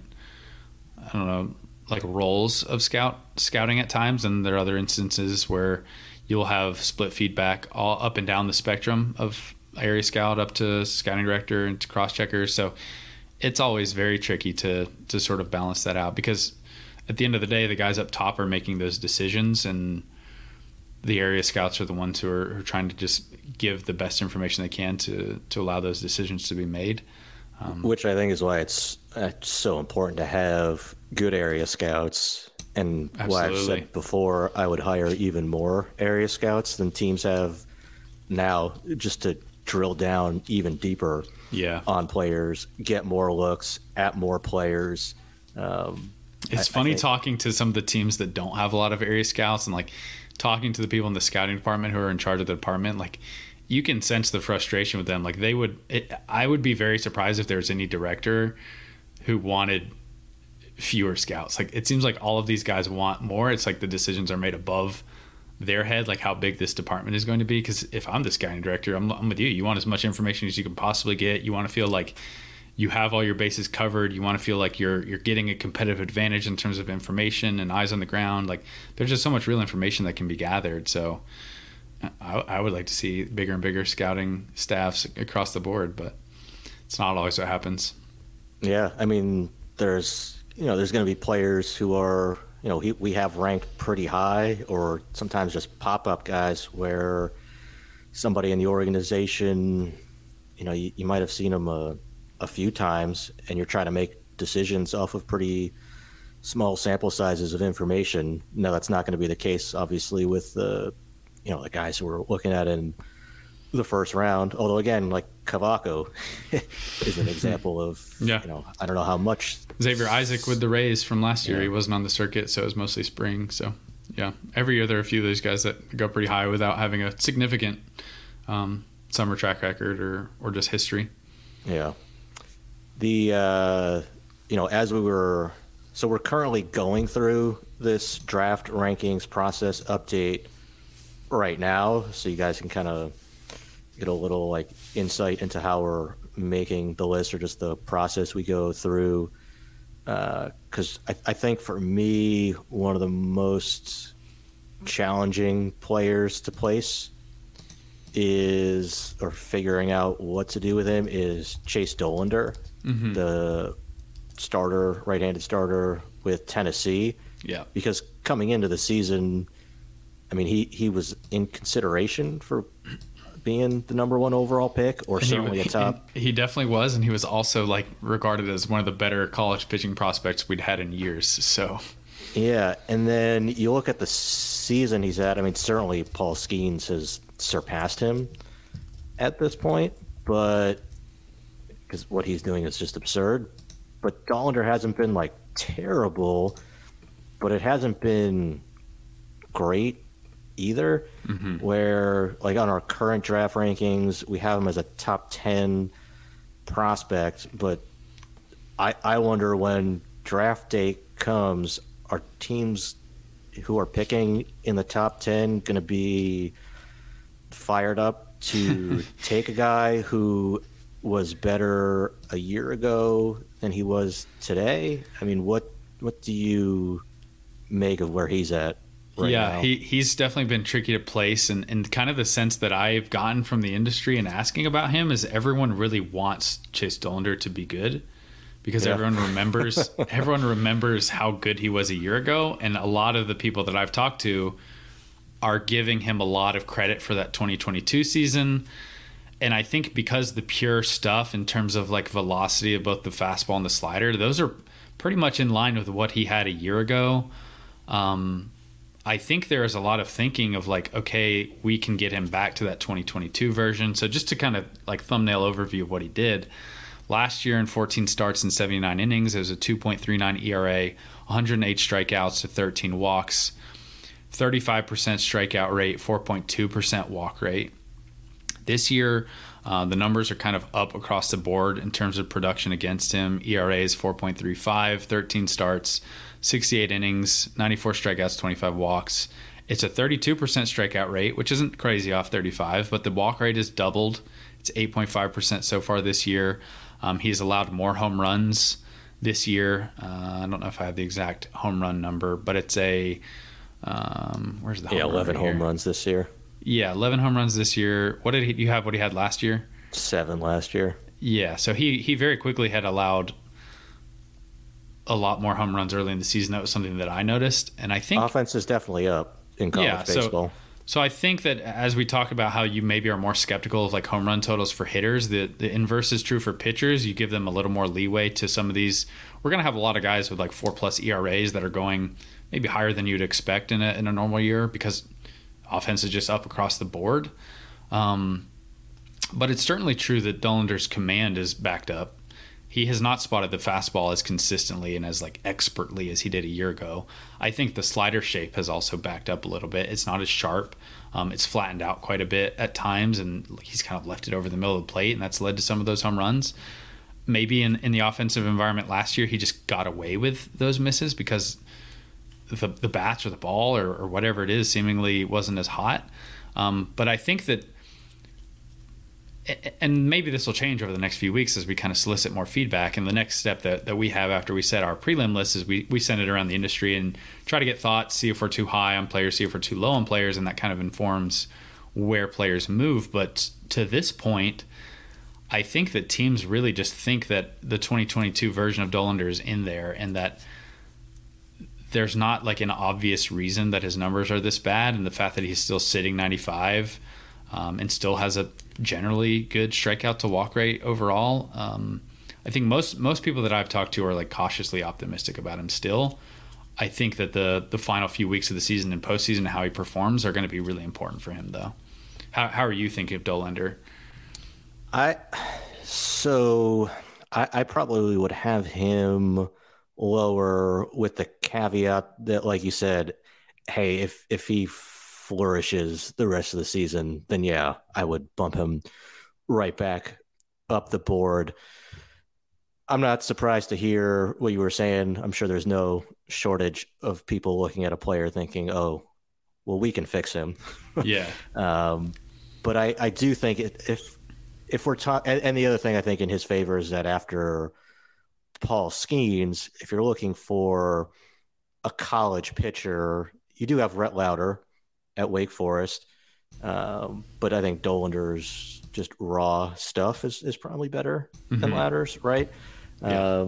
I think you could say the case like Rhett Lauder is like this sinker slider changeup guy who, I mean, and again, I think Dollander's fastball shape is also backed up, but a year ago he had kind of that ideal pitch shape for the fastball. It's a little more oomph to the velocity. The slider looked like the more classic, like power slider you like. So just in terms of how they look for upside, like top of the rotation, middle of the rotation or better pitchers, I think Dollander fits that mold, and Rhett Lauder maybe fits that like that stereotypical safer back of the rotation type. So it's just a matter of like risk tolerance and upside.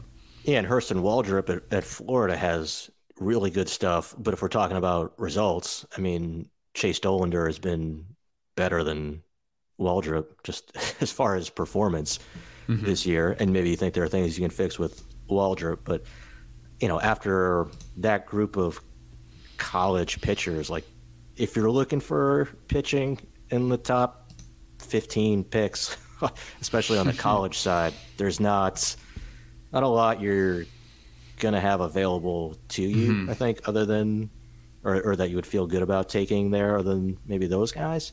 Yeah. So I think that works in his favor. I just get concerned where, and again, I'm talking about a top 10 pick where we would be drafting a guy who is not as good this year as he was last year, when you have so many other players who seem to be trending, especially in that group of players who are trending the other way, right? Where they seem to be developing the right way. They are getting better. And it's not, a death sentence by any means for Dollander. He seems like somebody who could, he's not a reclamation project. That's too strong, but there are things you could look at him where he needs to just fix and correct to get back to. I'm very curious to see. So the industry is going to be pouring over like video and data and looking to see like what exactly has gone wrong. I haven't gotten like a very clear answer. I've gotten a few guesses from people about like, and we even wrote about this earlier in the season about Dollander's mechanics being very slightly off from what they were a year ago, like not properly stacking over the mound in his leg lift, like having a little bit of drift towards the third base side. Like maybe it's as simple as like those little tweaks have gotten him out of sync, and so that's impacted his release point or his position on the ball when he's releasing, and so that's impacted the shape and the command. So like maybe it is something as simple as that. But I'm curious if over the next few months, as he keeps pitching and as presumably people are pouring over the data in the video, if we get like any clear, this is why Dollander, everything was backed up just a little bit. Like if there's some obvious answer to point to, I would feel maybe more confident. But if it's generally just like, oh, like we think we can fix him, we can't ID exactly what was wrong with him this year, it was just a little off, that'd be a little more concerning, because I would want to know the why. Well, it does seem like they're, especially and understandably so, early in the season, thought that, oh, well, it's maybe just a slow start. He'll turn things around by the end of the season. And even early in the season, there were some questions about like pitch tipping that was happening with Tennessee. So, I mean, if you're pitch tipping the entire year, that's more of a question of what are you doing as a team. But you certainly can't use that to explain away the whole season. Yeah, it just, to me, it seems like he does have a lot of upside. Obviously, still, I would just feel more confident in the guys who seem to be trending up, especially given the talent available in the top 10 picks. So we had a staff draft, version 2.0 of our staff draft that went on the website today, Thursday, as we record this episode. And Chase Dollander fell to me with the 13th pick, which I was more than happy to take him there. But I mean, I think the fact that everyone else in the staff draft let him fall there kind of points to some of the concerns that we have with Dollander in general. Yeah. Like I was picking 8 overall, and I think I was debating Gonzalez and Chase Dollander. And I don't even really love Gonzalez's swing personally, and just took him because he was a college hitter at a premium position. So, yeah. How do you think teams, or how would you balance somebody like those college arms in Dollander or Hurston Waldrop, where, and particularly in Waldrop's case, the stuff has been excellent, the results have not been, versus Louder, where the results have been there to go with pretty good, if maybe not quite as electric stuff, and then compare to also somebody like Noble Meyer, where it seems like electric stuff and throwing a lot of strikes, a lot of upside. Him, Thomas White from the left side too, but at the same time they're still high school arms. I mean, are they all comparable talent levels as far as where they're going to go, or is somebody not belong in that group? No, I think they are all kind of close together in terms of talent. I think Noble Meyer, Thomas White, Hurston Waldrop certainly have a little bit better pure arm talent and upside compared to Rhett Louder, but I think Louder of that group is also the most polished.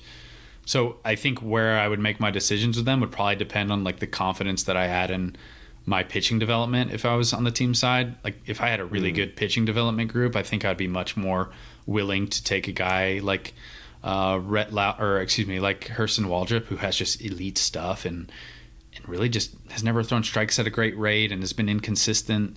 Like thinking about Hurston Waldrop with what the Rays have done with pitchers, Waldrop, I keep coming back to this one just because I saw it in a piece that I wrote a few weeks ago. I don't even remember what it was, but Shane McClanahan falling down the board because presumably the Rays had a little extra money to give to him, and because of the reliever question marks. I mean, they've done an excellent job with him. So if you think about a guy like Hurston Waldrop in the Rays system, they've done really good.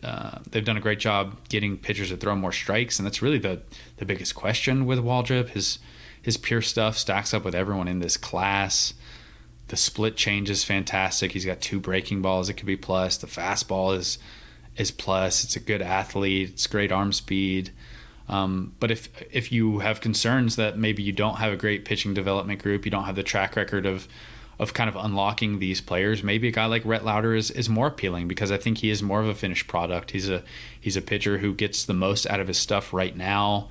He mixes and matches really well. The command is probably the most advanced of these 4 players, certainly more advanced than Waldrop and in Thomas White. I think you can maybe make a case that Noble Meyer is so advanced in that area for his age. If you wanted to give him the points there, I don't think that's crazy. You just have a little bit more risk from like a profile and a timeline perspective. But yeah, if you need pitching in your system, or if you're competitive now and you just don't want to have to do a lot in terms of like getting the most out of a player, Rhett Lauder is pretty ready made. So there's a lot of like safety relative to just pitching prospects overall. None of them are really safe, but I think Lauder would be towards the safer end of the spectrum for a pitching prospect for me. So I think a lot of it would depend on my player development group and the confidence or the lack of confidence I had there. How about you?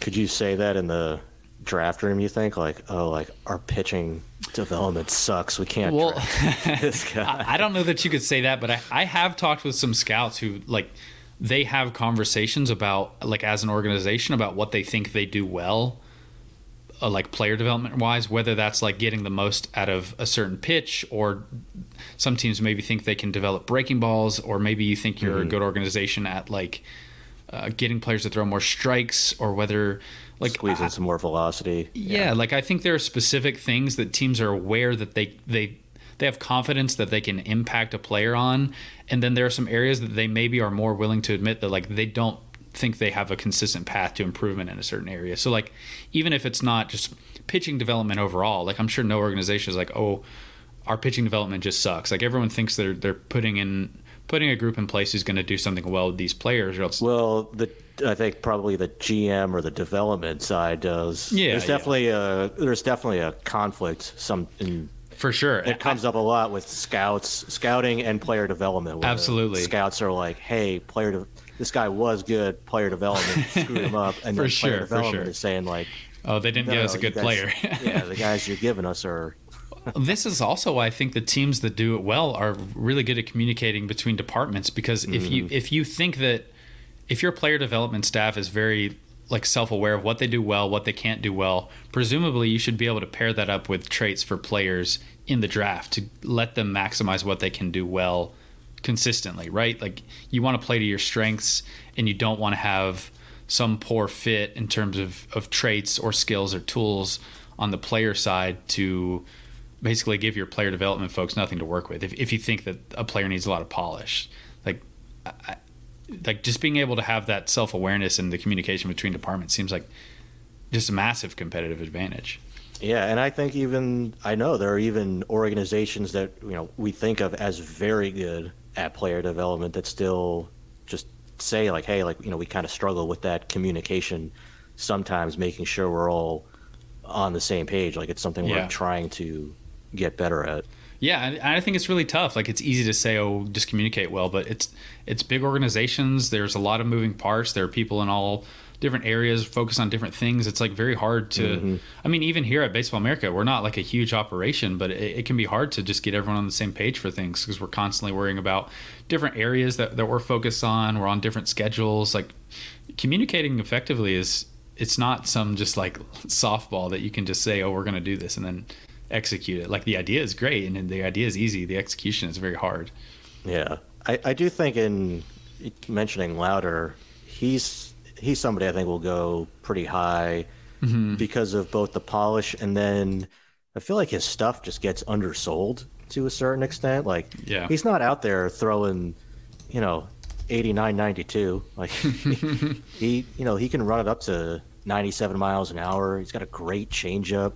He can spin a breaking ball, and then he throws a lot of strikes. Good feel for pitching. Like I'm not saying he's a future number one starter, but yeah, I think has good stuff and can move pretty quickly with some polish. Whereas somebody like Waldrop, and maybe the light bulb just turns on for him and he flies through the system. But it's just there's more adjustments that he's going to have to make. Whereas that's why maybe Waldrop versus I think Noble Meyer in particular from the high school side, who I think is to me the clear best high school pitching prospect this year. Meyer versus Waldrop, I would take Meyer because I think the stuff might just be as good, maybe not as deeply as good, but fastball up to 99, wipeout slider, just one of the best sliders in the draft period. Throws a lot of strikes. With any high school pitcher, to be determined on durability. We're just not seeing him throw on a pro schedule with pro rest, pro workload, all that. But just given the results that we've seen from Waldrop, I would rather have Meyer over him, and I think it's even probably debatable Noble Meyer versus Chase Dollander. Yeah, no, that's not shocking to me. I think the point you made early on there about Lauder's stuff maybe being underrated at this point is a good one. I've talked to scouts who think he's got 3 above average pitches, and in an era where like you can find plus pitches all over the place, maybe that doesn't sound as sexy as a guy like Kirsten Waldrop. And I think also there's this, I think now if a fastball is not like this huge carry vertical break fastball, a lot of people like just disregard it. Like people really seem to not like a running fastball, but I think Rhett Lauder's fastball pairs perfectly with his pitch mix because he can attack in both directions with the slider. The fastball mimics the changeup shape really well. His usage of all these pitches are basically means you're guessing every single time one of 3 pitches he can throw in the zone for strikes. And I think that just the way the ball comes out of his hand, I don't know specifically if he tunnels all of these like really well, but I'm assuming that he does. And when you see hitters react to him, it looks like he does. And additionally, he's pitching in a really homer-friendly park. I'm pulling up his numbers now, but he does a great job keeping the ball on the ground just because of that sinker slider changeup profile. And that's really helped him in the park that he's playing at in a college environment where home runs are just crazy. I think at the next level too, even if he's maybe not missing bats at an elite rate, I would think that he's going to drive weak contact. Yeah, it's a 6.7% home run to fly ball rate. It's a 55% ground ball rate overall, which is fantastic. And at Wake Forest. Yeah, it's fantastic when you're playing at Wake Forest when keeping the ball on the ground is just a massive advantage because if you let up balls in the air, like they're a lot easier to fly out of that park. And he just does everything really well. I mean, you could pick some things apart if you don't like that fastball shape. Maybe you make the case that like none of this stuff will play as good at the next level. But I think his polish and feel for 3 pitches will be enough to keep hitters off balance. You mentioned it. He's not throwing like a soft fastball. He's sitting 93, 94. He's touched 97. Like, so he gets into the upper 90s.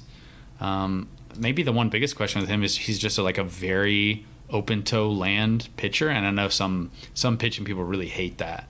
So if you wanted to like critique him mechanically, it's kind of a funky landing, but it's really worked for him. So I think everything he does, he really is like optimized. I know Jeff has said this a lot. Rhett Lauder is like a very optimized pitcher, and if you just want massive projection, maybe you could view that negatively, but I think I tend to view it positively.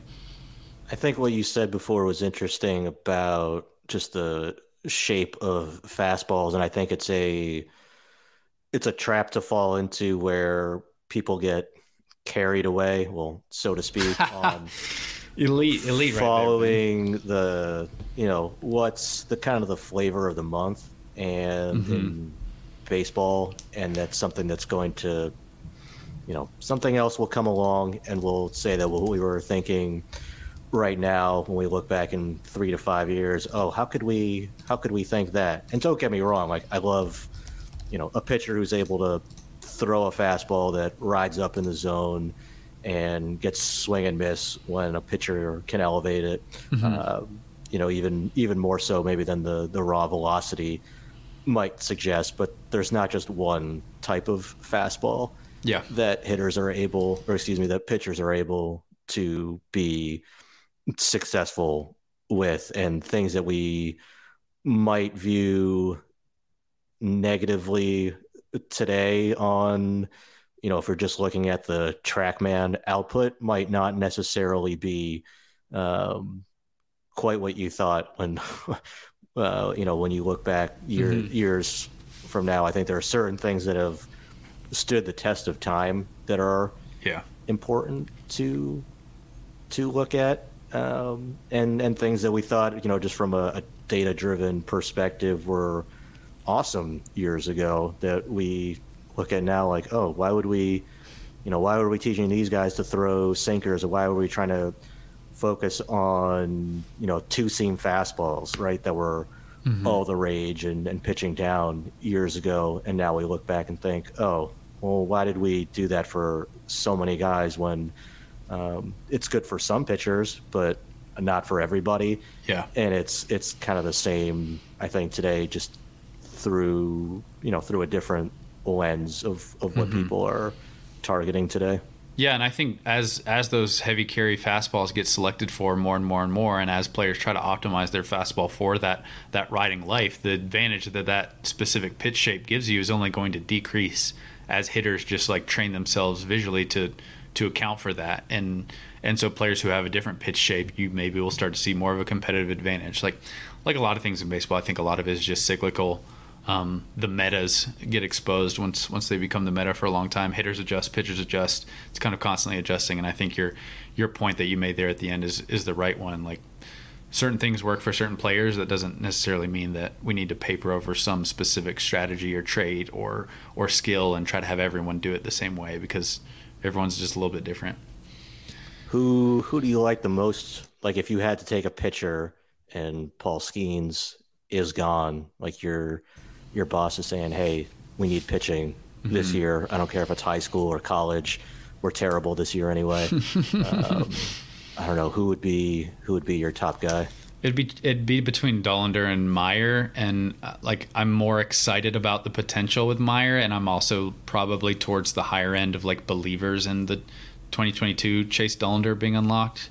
Because if you can get back to that, I would take Dollander, with no guarantee that you can get back to that. What Noble Meyer's doing right now is really impressive. I think you mentioned the fastball slider. It's two pretty freakish pitches. I think the athlete is great. I like the size. He's got a lot of physical projection left. The touch and feel is pretty advanced right now.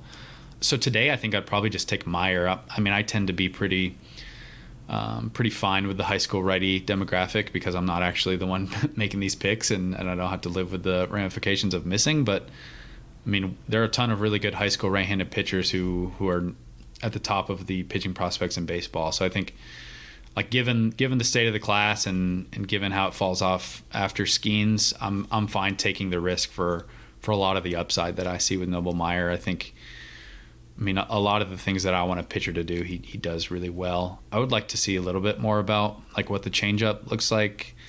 I think that's maybe the biggest criticism you could give Noble Meyer is like Andrew Painter had a deeper pitch mix at this age.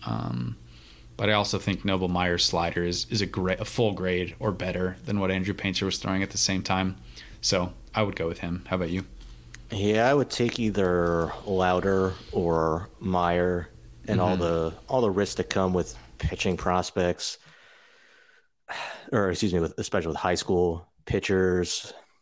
It's still there, but he does about everything you could ask for in a high school pitcher. Great fastball, flashing a 70 slider, throws a lot of strikes, good delivery. It's even bigger stuff than Lauder. Obviously Lauder's more polished, is going to get there. Well, I shouldn't say obviously, because Noble Meyer is pretty polished too. Yeah.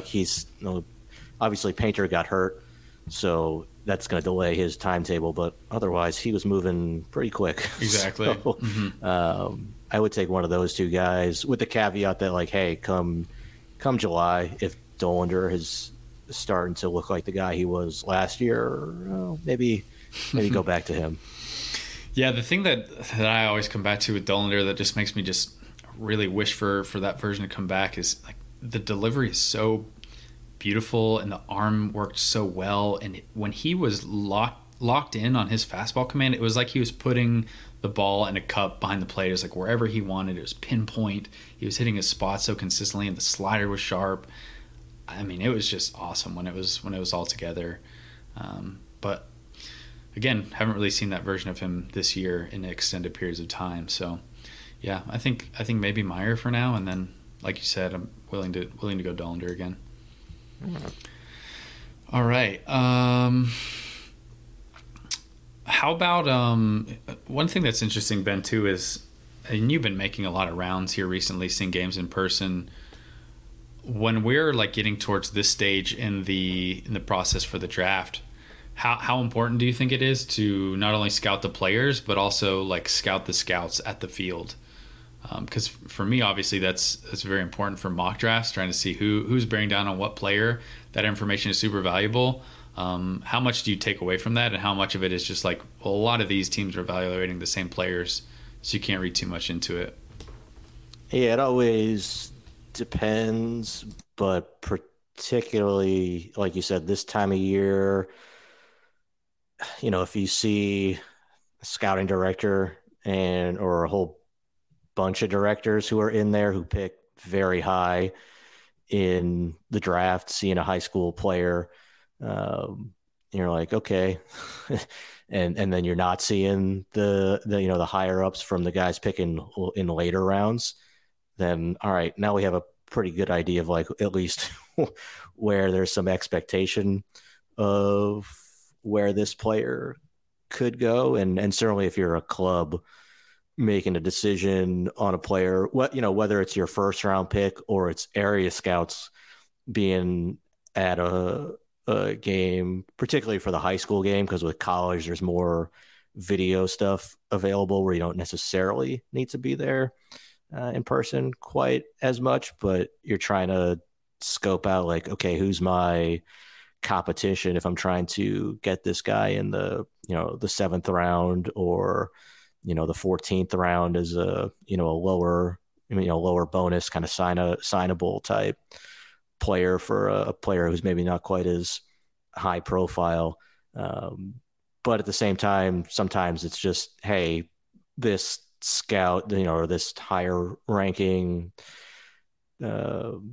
scout or, assistant GM or whoever it is, just is making a trip through a certain area and is really going, to see a certain priority player one day, and then, hey, there's another guy who is pitching the next day. All right, I'll go over and see him while I'm in the area. So you don't want to just like make assumptions from that, but you can get a pretty good feeling both from which specific people are there and also sometimes just the volume of scouts that are there. Like I went to see Josh Noth, who's a right-handed pitcher at a high school in Long Island right now, and there were probably like 35-40 scouts there. I mean, probably even more scouts than when I go see Thomas White, but probably that's just because at this point a lot of teams picking at the back of the first round are saying, well, why am I gonna spend my time watching a player who I'm never gonna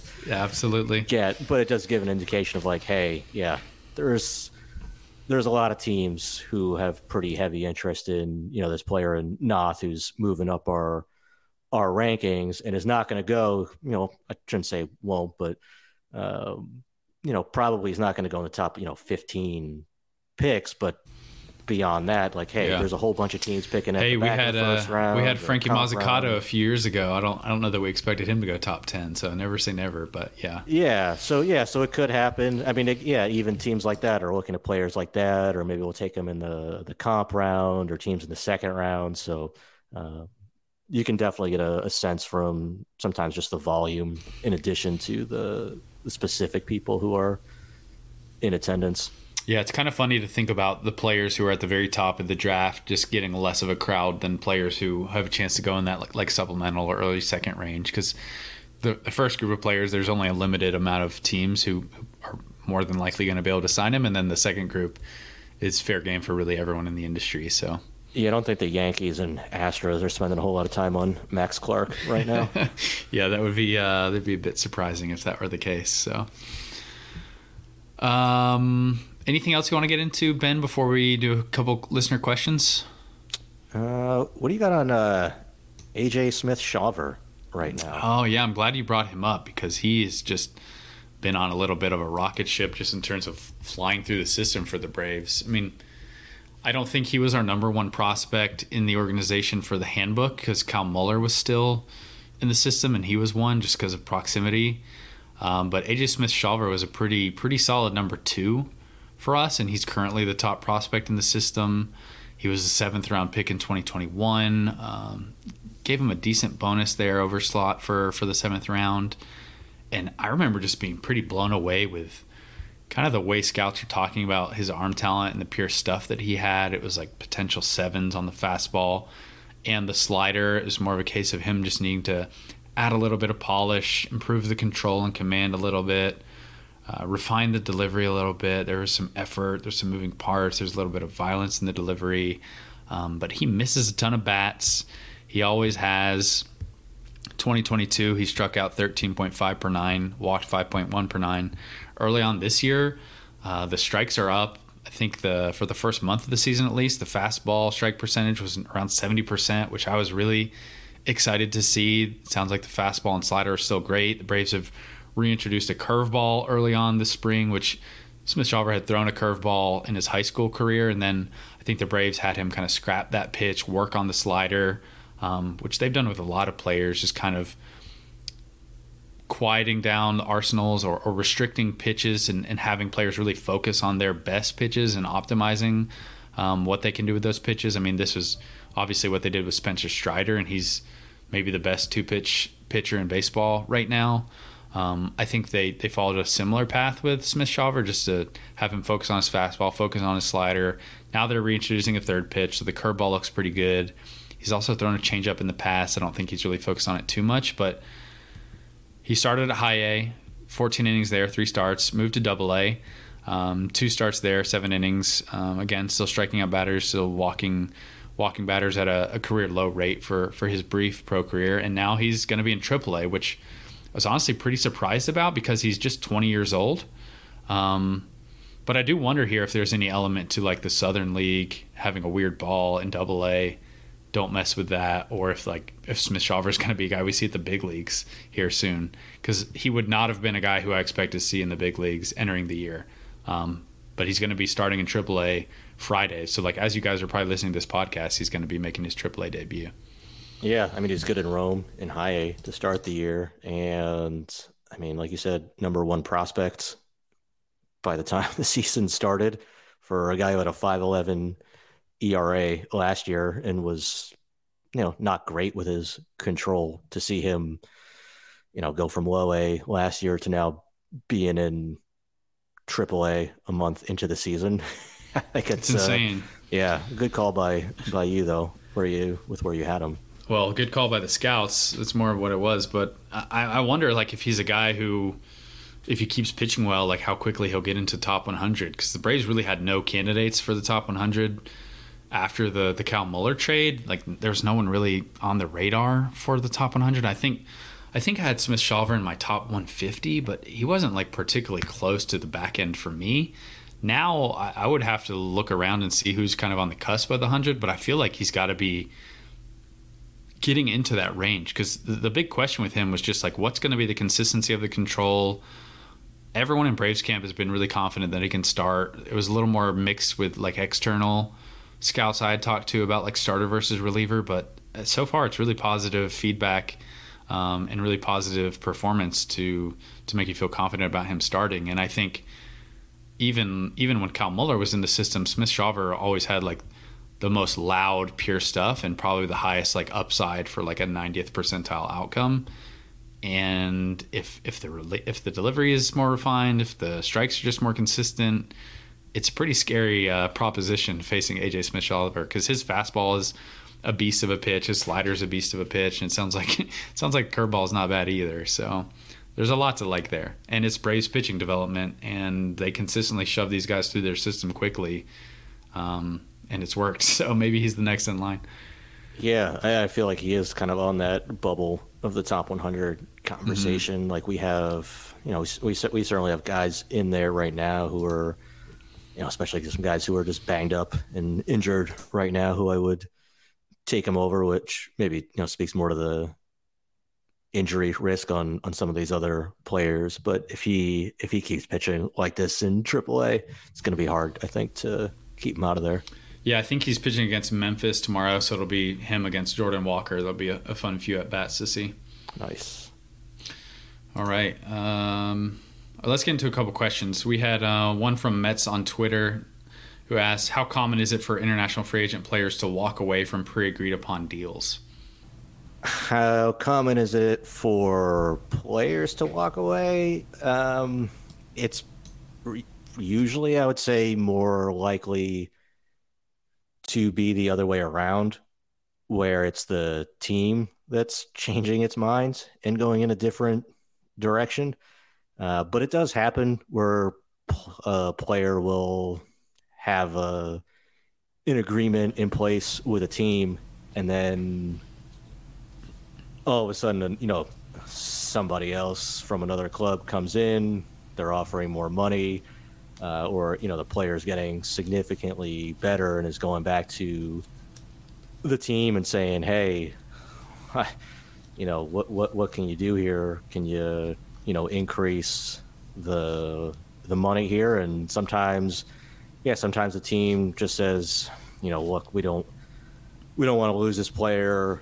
The player ends up getting more money that way.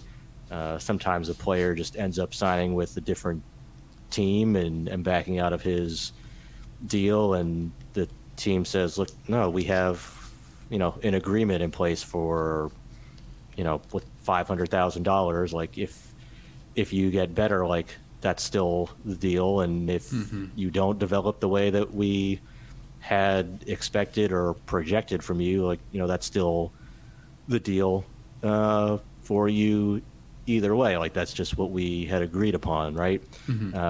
But there are definitely cases where the team has.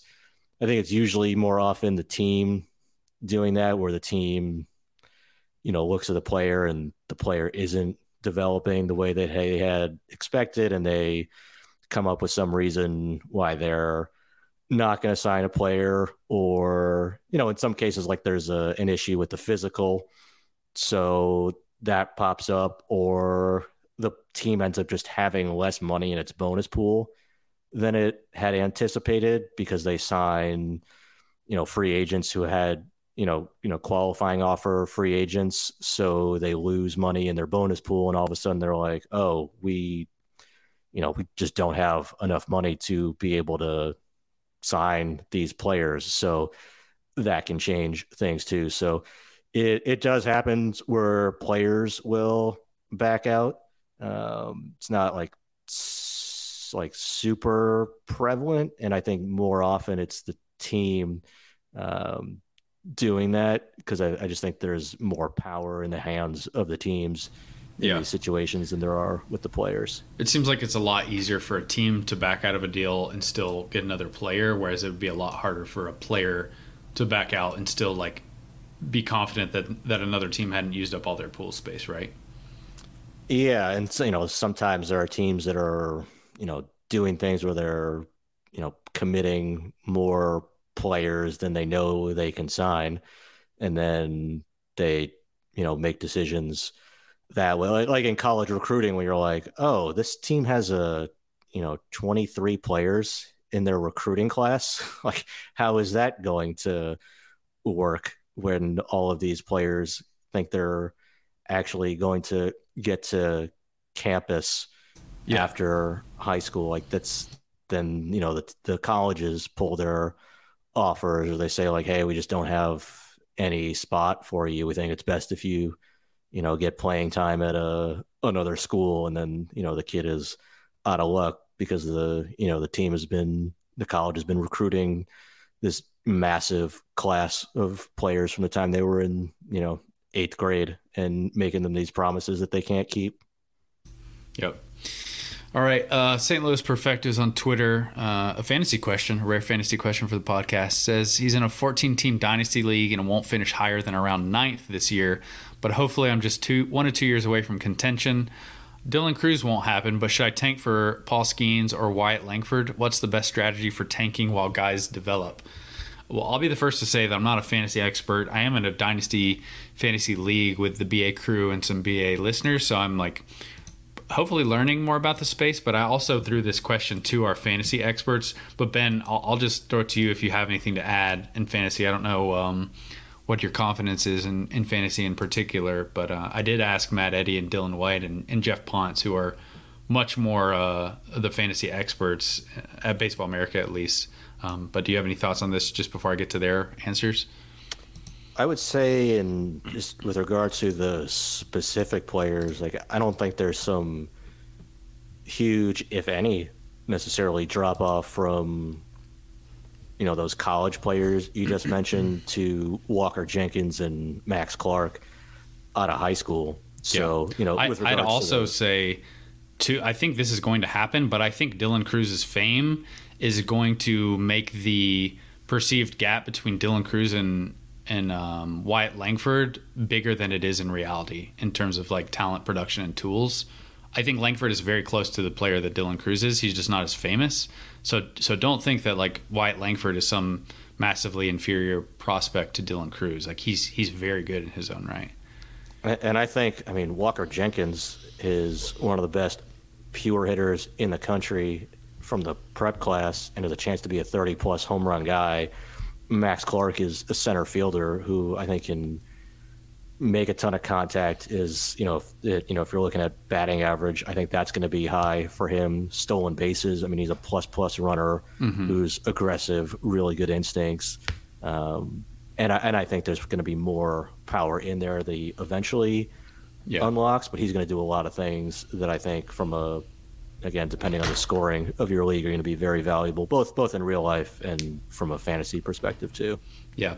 We got two different opinions from kind of the Matt Eddy, Dylan White, Jeff Ponce brain trust on tanking in general. I think Matt is more of a fan of like not tanking ever just because baseball prospects are so unpredictable and like he doesn't want to go all in on prospects and just wind up with a bunch of busts. So he tends to try and compete every year regardless because you never really know what happens. I know Matt likes to kind of trade his prospects when they get a lot of buzz for established big leaguers.